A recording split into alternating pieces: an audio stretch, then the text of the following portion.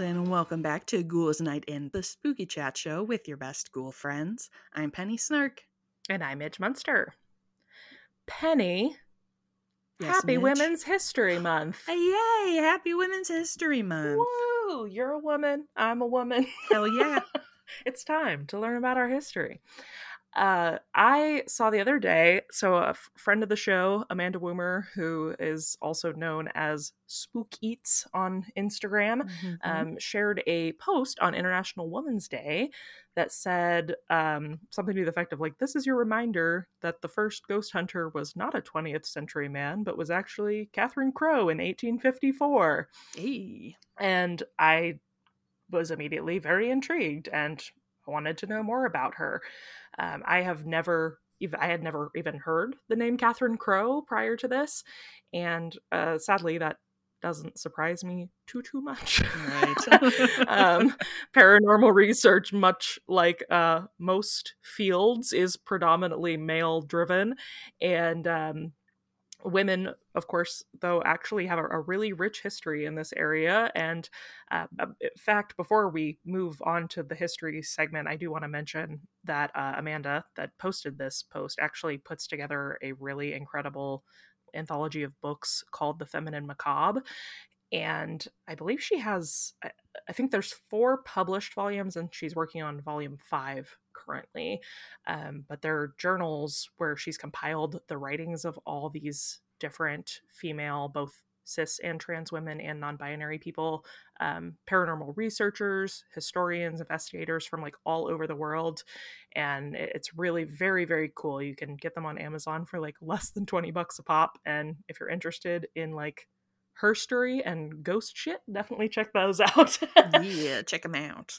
Very, very cool. And beautiful cover art also. They are very beautiful. So pretty. I actually just bought my set not too long ago, and our friend Miranda had the whole set on like the nightstand in her guest space when I stayed in Houston in November, and I was like, oh, I need these. These are gorgeous.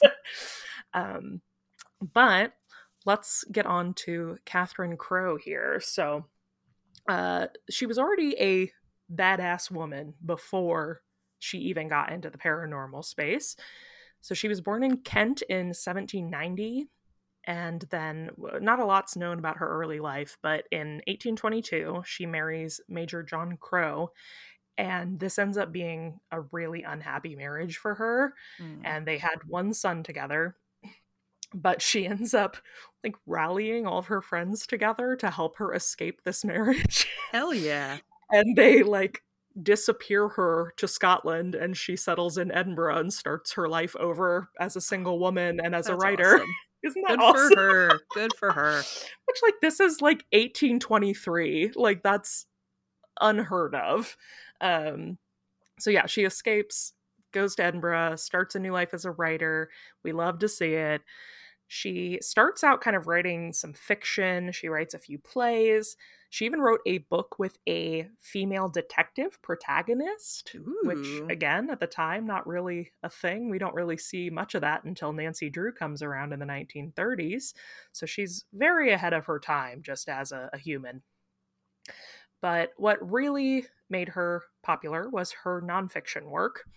So she wrote a book called The Night Side of Nature, or Ghosts and the Ghost Seers, in 1848.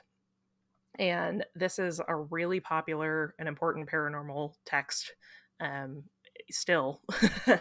It's 400 pages, and it includes all kinds of unexplained phenomena. So it's not just, a lot of it is collections of ghost stories, but it also includes stuff that really hadn't been written much on at the time, which would be like out-of-body experiences, near-death experiences, time slips, ESP. It was a lot of research and information that just hadn't been really broken through at the time. And it was really actually well received, which is kind of surprising, and she published it as herself, as a woman, and it ended up selling 65,000 copies, and Charles Dickens even reviewed it and called it one of the most extraordinary collections of ghost stories ever published. And this is very important. He also wrote that Crow can never be read without pleasure and profit, and can never write otherwise than sensibly and well. Aw. Hold on to that information. All right. But she really was doing groundbreaking work at the time, and she is actually the reason that we now use the words poltergeist and Ooh. doppelganger. She was multilingual, and she studied writings from all over the world and translated them, was looking for instances of storytelling about paranormal experiences and things from all over the globe. And she brought words with her into her writings and kind of acclimated them into the English language. So the German words poltergeist and doppelganger were words she used in her writing, and that became kind of commonly known through that. I actually learned while writing for this, poltergeist as a German word means like knocking spirit. So spirit that lets you know they're there by knocking around. Knock, knock. Very interesting. I never knew that. And of course, as I mentioned at the top of this episode, she is the investigator credited with the first official paranormal investigation. So she wrote about this experience in her 1859 book, Ghosts and Family Legends. And at the time that she was living in Edinburgh, she met with this lawyer who had a house that he was trying to rent, and he hadn't been able to keep a tenant in there. And supposedly everybody was experiencing hauntings of sorts in this house. So Catherine is immediately interested. And I think this might be kind of a gal after your own heart, Penny, because while she was definitely a spiritualist and she believed, she wanted to believe, Yeah. but she was really wanting to see a ghost. She wanted to experience something to make her believe that she... Yeah. She's like, give me the facts. Give me the facts. Give me those ghost facts. So in 1854, in February, she gathered a group of 6 people that had varying interests in this field, and included 2 other women in this, which was, again, very exciting. Women supporting women. Women supporting love women. It. We love to see it. Bringing them into the room. And one of the people included in this group was also the lawyer that owned the property. Okay. So, and then one of the women that she brought with her was a clairvoyant. So she brings... This is where I think her research brain works very well. She brought them to the home under kind of the guise that she was wanting to buy this house. And she was like, well, come like hang out with me in this house and see, like, do you like it? What are the vibes? Are we feeling good? Didn't tell them anything about the background, that it had been supposedly haunted. And then this, I don't fully know what that is happening here. But basically they said that the clairvoyant could only be clairvoyant when she was hypnotized. All right. So she like brings her little clairvoyant friend. She's like, hey, we're gonna hypnotize you and like ask you if that we should buy the house, like if you can catch a vibe on what's happening here. So they like go to this back parlor area. They set up a bunch of candles. They like chill. It's more or less like they're setting up a seance almost. But anyway, that's beside the point. They get her under hypnosis because also I guess one of the people in this group is like a mesmerist or a doctor of some sort. And then she's in her trance and they were like, hey, should we buy this house? And she's like, no, don't do it. Don't do it. The vibes are off. The vibes are bad. Are off. And she said that she was getting energy that there were 2 ghosts on the property of 2 people who were murdered in the house. And they sit with her for a while in this trance. They're asking her questions. And the only experience that everybody agreed that they like had together collectively was that they heard a sound that sounded like 2 iron like pipes banging together. a few times, and that they couldn't explain what that was. But it's also an old house, right? So Yeah. they were kind of like, I don't know. So they sit for several hours. They're bored. Nothing's really happening. And they decide they're going to snuff out all the candles and sit for a while, just like in darkness around midnight, and just let anything that might come through. And then they're going to be done with it. And at this point, the clairvoyant has had a long day. She's been in a trance for a while. she's talked to some murdered people. She's really going through it. So she like was in the other kind of room now, laying down, having a little lighty down, taking a little sleep. Mm-hmm. And Catherine and her pals like snuff out the candles. They're hanging, and the clairvoyant like sits up, like bolts upright, and she's pointing, and she's like, there, and they're like, what? Because there's no light. So I guess she told Catherine to come over and hold her hand, and like her thought was that she could like transfer her clairvoyancy, like kind of bring Catherine into her trance. So they hold hands, and her and Catherine both witness these waves of white light radiating from the floor that are kind of like pulsing, like and Catherine, being the scientific-minded lady she is like, I don't know if I'm really seeing this, or if this is like something you're suggesting that I'm seeing. So she asks the clairvoyant, hey, can you squeeze my hand every time you see like the wave? Wave? What would you call that? Like crest? Yeah, that's a good word. And so they do that, and the clairvoyant is squeezing her hand at exactly the times that she's seeing the waves come up. So that in her mind was like, that's proof.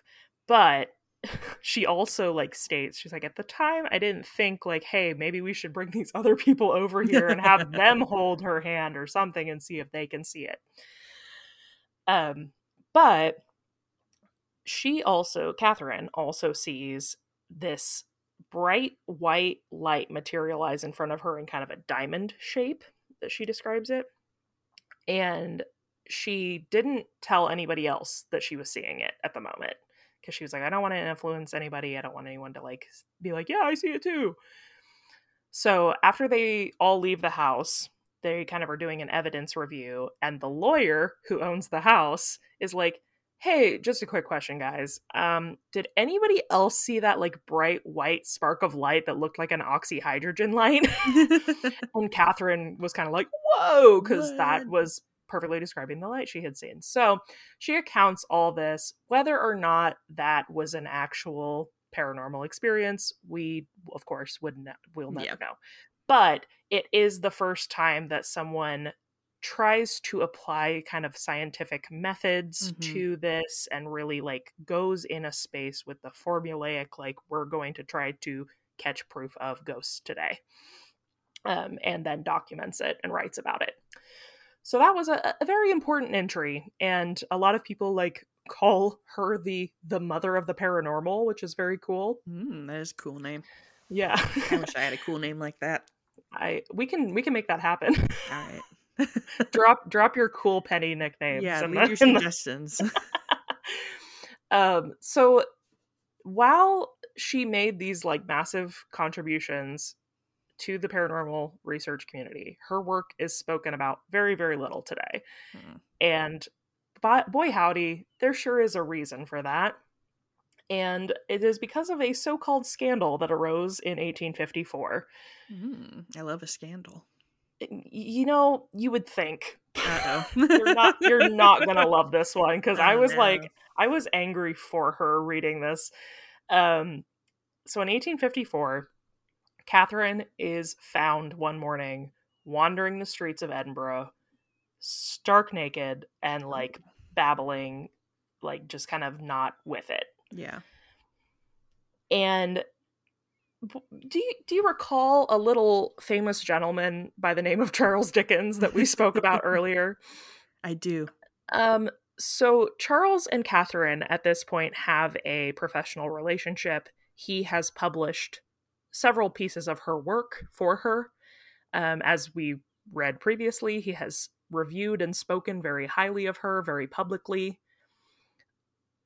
Well, Charles Dickens sits down and decides he's a gossipy little bitch. And so he begins to write letters to people and kind of spread this rumor about Catherine. And he writes to a reverend named James White. This is his quote from this letter. Mrs. Crowe has gone stark mad and stark naked on the spirit-rapping imposition. She was found, t'other day, in the street, clothed only in her chastity. Rude. Okay, Perez Hilton. Literally, he's tabloiding everywhere. 2 days later, he writes another letter, because he can't keep his lips sealed, to a friend. And in this letter, he says, this is my favorite, because in this instance, it's very clear that this person doesn't know of Catherine Crowe, and he's just being gossipy. He says, there is a certain Mrs. Crowe, usually resident in Edinburgh. She was a medium and an ass, and I don't know what else. The other day she was discovered walking down her own street in Edinburgh, not only stark mad, but stark naked too. He was really happy with that turn of phrase. He came up with that, and he was like, I am a genius. Chuck was just like, sending this to all of my group texts. I am so witty. He's texting his friends like, did you see my tweet? Did you see my tweet? Did you see that stark mad and stark naked thing? I thought that was pretty great. And why isn't this viral yet? Well, and here's the upsetting thing. It was. Publications go mad with this phrase and ask no questions and are just posting it not posting, that's not what it's called in 1854. But basically the story ends up in the press about a month later, and no surprise at all, the first time it shows up, it's in a publication called The Zoist, which is run by none other than one of Dickens' old buddy, old pals, Dr. John Elliotson. And in this article, they claim that she was then put in a madhouse after this episode. So lots of publications pick up this story. They're just spewing the same words they've read. They've done no fact checking whatsoever. And then a friend of Catherine's, when she sees this, she's an activist. Her name's Sophia de Morgan. She writes a letter to Dr. Elliotson to kind of set the record straight. And she writes a letter to the editor saying, hey, Catherine had a fever attack that caused her to go into like a delusional state, but she was very quickly like treated. They gave her medicine. It went away. She's fine. Unfortunately, and this is Sophia also saying this, she's like, unfortunately, her friends thought she was gonzo permanently, and they had already sent her upstate to the mental asylum before we knew what was going on. Guys? Which also, like, get better friends, Catherine. Right? Like, that's not a good friend. No. I can't imagine, like, people like you and I in this time period, the way I would be getting sent to Hanswell every, like, fourth day. Right. This is like, goodbye. They're like, she's stark raving, stark mad, raving. Stark naked, send her away. But she does get sent to this Hanwell mental asylum. That is true. Her friends put her on a train up there, said, go get help. And she gets the asylum, and the doctors are like, this woman has an infection, and they give her medicine, and 2 days later they release her because they're like, she is not a candidate to be like an inmate here. She is fine. Well, that's a twist. So yeah, there's one spot of sunlight here that the doctors were actually like, oh, I think she's fine. Right. Well, and that's the doctor that treated her was like the top mental health expert in England at the time, and he's like, she's fine.